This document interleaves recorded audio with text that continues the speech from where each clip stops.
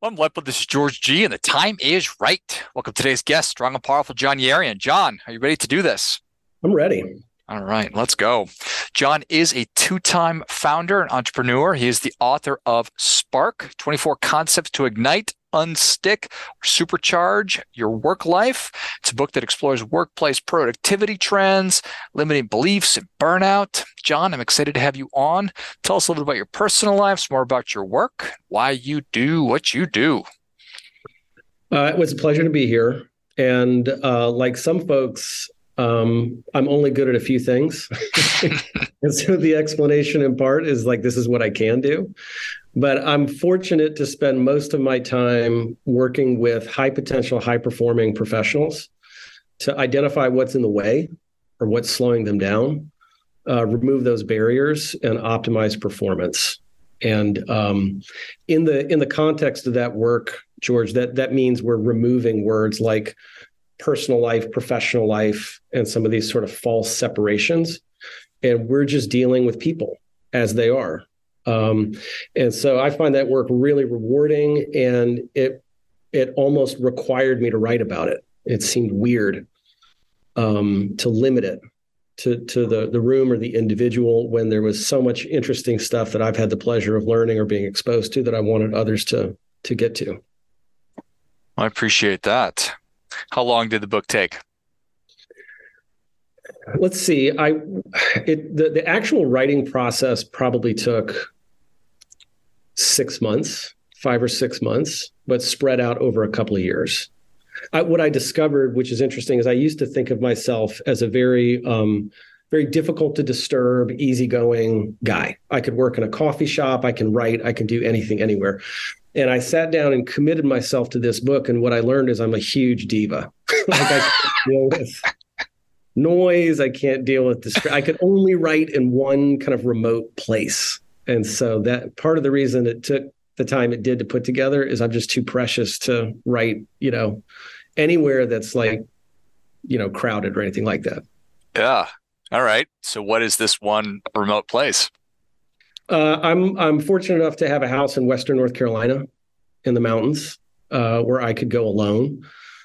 And I would get up and write for a few minutes and then just pace around like a lunatic, stand on the porch, stare at the trees, come back in and write. It was a forced self-limitation that was joyful and immensely frustrating all at the same time, because the way I set it up, there was nothing to do but write. And so I wasn't, hugely productive every single day, but it did kind of force me to get through it. I appreciate that. You construct a figurative, somewhat literal prison of you and your thoughts and your words to try to get this book out. That's right. And part of it was dictated by the idea for the book itself, which is, what if we wrote a book that didn't have an ounce of fat on it? What if we were like ruthlessly committed to the idea of just delivering value on every page? And so that impulse to pad, to just write in circles, to write something that, was maybe a little self-congratulatory, was kind of intense and had to be managed every day. And what you find is when you limit yourself to only saying what is useful to say, there's far less there than normal conversation or normal writing. So that was, again, joyful, but also a little bit kind of broke my brain a little bit. Yeah. Well, I certainly appreciate that. To try and just reduce everything down to, is this useful? Is this necessary? Or, am I falling into my very human trap of just adding extra fluff to it? So right. Interesting that a big part of what you're trying to do is remove barriers that we construct in between. This is my work life. This is my personal life. Yet we at times do need to separate and say, if I'm going to get this book done, I need to remove myself. How do you think about that? I don't know that I think of it as much as separation, more reconciliation. Okay. What's available to me or anybody else is to act with intention in all areas of my life, to be conscious and connected and able to see when I'm, really just feeling impulse or instinct and govern that with a higher purpose or goal. And while that, that produces something called work, that would have me at my other house to write, right? You could put all those other terms to it. It's really just a consequence of getting something of significance done.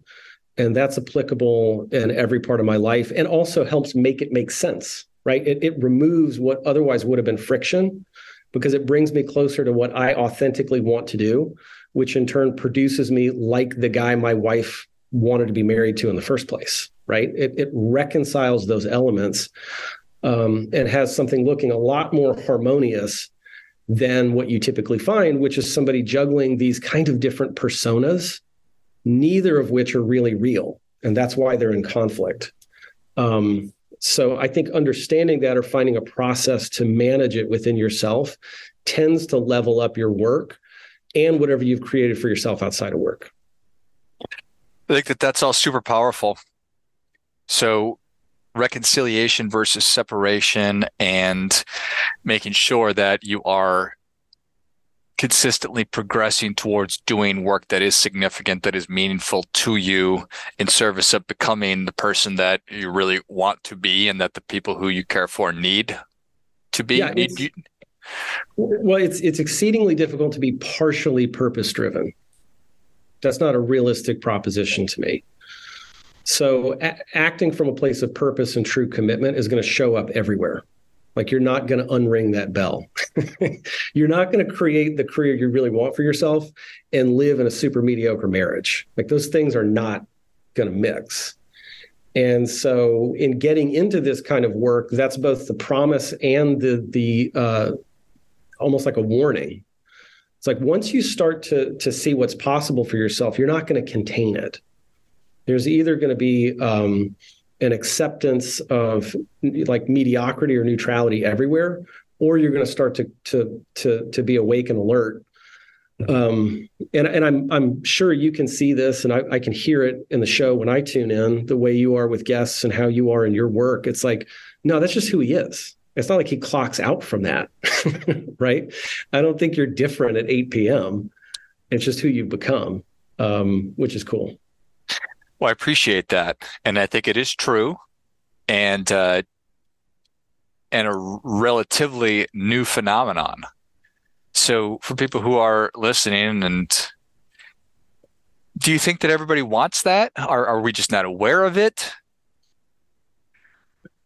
I guess I would ask the question a little bit. Like, if the question is, do people consciously want it?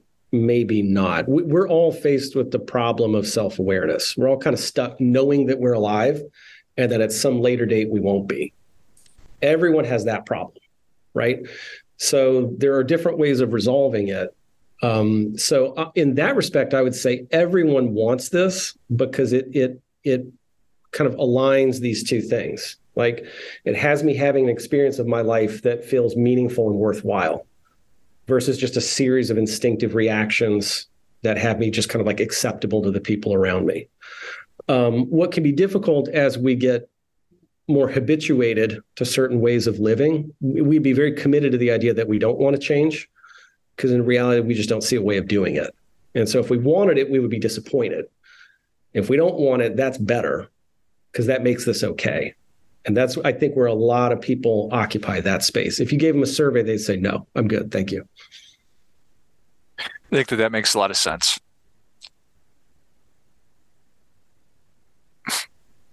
Is it, I don't know why I keep trying to pick at this. It's almost like we resign ourselves to that. Yeah, I mean, I've resigned myself to my hair color. I mean, like, anything that we see as permanent or unchangeable, we're pretty quick to adapt to, because that's part of survival, right? That's you know, that's how you move forward. The process of, radical transformation is, finding that little opening where you see something that could be different, building on that and living into it. And over time, realizing that everything could be different. Nothing has to be the way it is. And now that's both an exciting and a terrifying prospect. What most people fear is not that agency or freedom, it's the responsibility that comes with it. If you really were Superman, what would that mean? What comes with that? Do you now need to defend Metropolis from Lex Luthor, or can you just hang out with your friends? I love it. So how do we start looking for those little openings? How do we find those little openings? Well, the book Spark is intended, and it's named. It's meant to have something kind of get going. And the premise of the book, the best analogy I could use is like, I know what a quiche is, the dish. I've had it before. I know what it tastes like. Sure. And I have a sensation of knowing it. I don't know how to make one. You could put me in a kitchen with all the ingredients. You'd never get a quiche out of it unless I had the recipe, unless I had the instructions. I think that's pretty much how it works for a lot of folks when we talk about concepts like leadership or collaboration or co-creation. We kind of know them. We've sort of been around them. We know how to put them in a sentence. We don't have a recipe. We don't actually know how to do it. And so what we set out to do in very short kind of essay formats is offer you a recipe for 24 different concepts that we think are really meaningful. And then some ways that they could combine with each other. And it's clear enough and quick enough that you could actually go out and do it. It's like, go try it. Like, just see if it works. Don't take my word for it. Try it. And the beauty of that is that even if what we've laid down doesn't work for you, you will be on the journey of discovering what it, your own definition of the thing. And then you would have something versus simply acting like you know something that you don't. And that, we hope, would be a way of creating that little crack or opening that has someone noticing possibility in other areas of their life. What's an example of one of the 24? Leadership is a pretty obvious one. And that word gets used constantly. And it's typically a reference to just a position of authority, right? Like, I'm in charge of you. That's not leadership. That's hierarchical. It's circumstantial.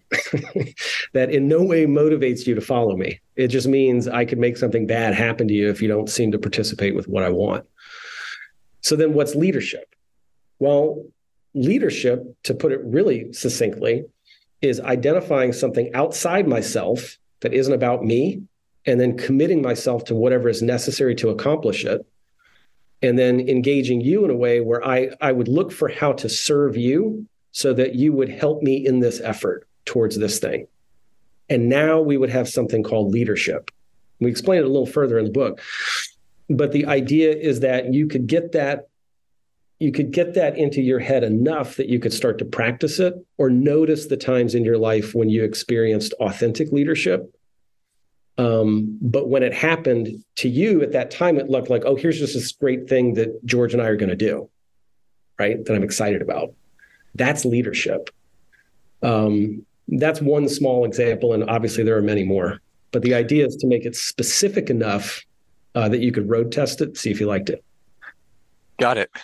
So I can take and put that to work and apply it, even if I don't have a hierarchical position as a leader. Absolutely. Absolutely. And this is where we're like living into possibility. It's like, wait a minute, you're saying I can be a leader, even though I don't have a piece of paper that says I'm in charge of George. Like, oh, now that's the first step towards a relationship to actual leadership. And what you notice is that when you live into being a leader, those titles and authority will show up later because you will occur for other people as a leader who ought to be in charge of something. What's more often the case is we are waiting around to be invited into a position of authority, and then we will become leaders. Meanwhile, we don't look like we're leading anything, and we're not making a big impact. Ergo, we're treading water in middle management or something else and feeling dissatisfied and discouraged, when in reality, you can be a leader right now. You can be a leader today. I think that that's such an important and powerful thing right there, is that we wait to achieve something and then we're going to start feeling like it or identifying the way. And it's totally the opposite to your point. Yeah. Well, we want permission and we want to be asked, right? And that way we know we don't run any risks, right? I can't offend anybody, so I can't be rejected. And so what I really prefer is to get, an invitation in the mail that says, okay, today's the day, John, you get to be a big leader, because that's what we all want you to do. That's how we would want for these things to work for us, is by popular demand. Is not how it goes. At least my mailbox is pretty empty. I don't know about yours, but For those sure. kinds of invitations do not show up. Yeah, that reminds me of the famous Steve Martin quote. It's like, be so good that they can't ignore you, kind of a thing. If Steve Martin had waited around for Saturday Night Live or anybody else to just ring him up and say, hey, we think that you're great, would you come and be funny on our show? We would be unaware of who Steve Martin was. That's right. Where it's like what we're doing right now. It's setting out to serve your audience with something called a podcast. If you get really committed to that, what you'll end up with is something called a good podcast. If you set out to like seem like we're doing a good podcast, you'd end up with a mess. Right? It wouldn't matter. It wouldn't be anything. But the one thing always precedes the other. And that's not obvious to us. Certainly not as we get older and develop all these terrible habits in school and at work. It gets harder to see. So leadership and looking for these little cracks or little opportunities. So how do I identify a crack and an opportunity of living into that leadership role? Well, for most of us, for most listeners, that'd be pretty hard to do or to identify. What you probably have is just kind of a rumbling, indeterminate desire for something to be different in your life. That's probably about as specific as it's going to get. And from there, what that gives you the opportunity to do is really just start to explore, be open-minded, and be ready to react as things resonate and take shape. Part of the reason we created the book the way we did, and by the way, you can read the sections in any order. It's completely modular, right? The notion is to kind of construct it like a Spotify playlist so that you can sample and survey, skip a chapter. We don't care.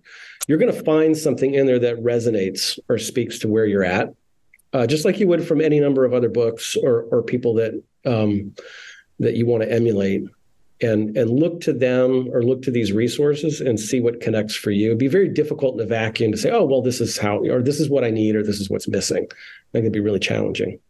Yeah, I appreciate that.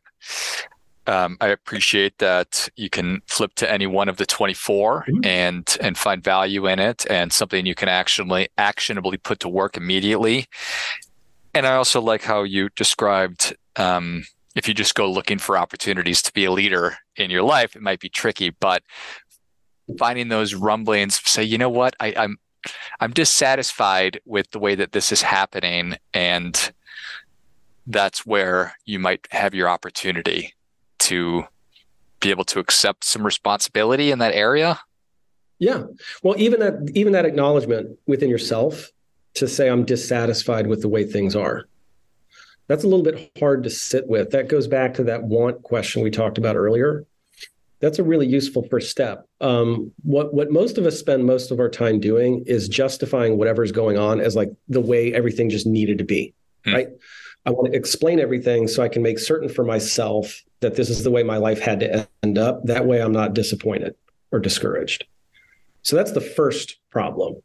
Just being present to that discomfort, which doesn't, that's not really fun at first, but just saying, hey, I can see more for myself. That gets you going, right? That would have you reading this book or tuning into a podcast like this, and then it's going to get moving. And what you know from interviewing incredible people and doing the work that you do is like, there's a lot of help out there. There's a lot of incredible stuff. You just have to be open to it. It's not like this crazy Easter egg hunt. It's about opening your mind, not just identifying some perfect obscure resource for yourself. Super powerful. We do spend a lot of time justifying things so we're not disappointed. So, sure. and resources and smart people do abound, Jon. Mm-hmm. I love it. Well, Jon, thank you so much for coming on. Where can people learn more about you? How can they engage with you? And where can they get their copy of Spark, 24 Concepts to Ignite, Unstick, Supercharge Your Work Life? You can go to sparkbook.com. It's pretty easy. Sparkbook.com does not require you to remember that huge subtitle. My name's a little unusual. It's Yarian. So if you Google me, I'm pretty much it or close to it. Or me with Spark, you'll find a bunch of stuff. And so I would say check us out, pre-order the book, look through the website. If something starts to land for you, go for it. Don't close up. There might be something there. So, you're worth it. I love it. Well, if you enjoyed this much as I did, show Jon your appreciation and share today's show with a friend who also appreciates good ideas. Get your copy of Spark at sparkbook.com. Find Jon by searching for Jon at JonYarian. And you do, everybody who's listening, Jon and I, you who are listening, you have the opportunity and you are absolutely worthy of having the life that you want. And the only way to find that or to get that is by starting to look for it and starting to explore. And I think that Jon's book sounds like an awesome way to start that process. So check it out. Thanks again, Jon. Thank you. And until next time, remember, do your part by doing your best.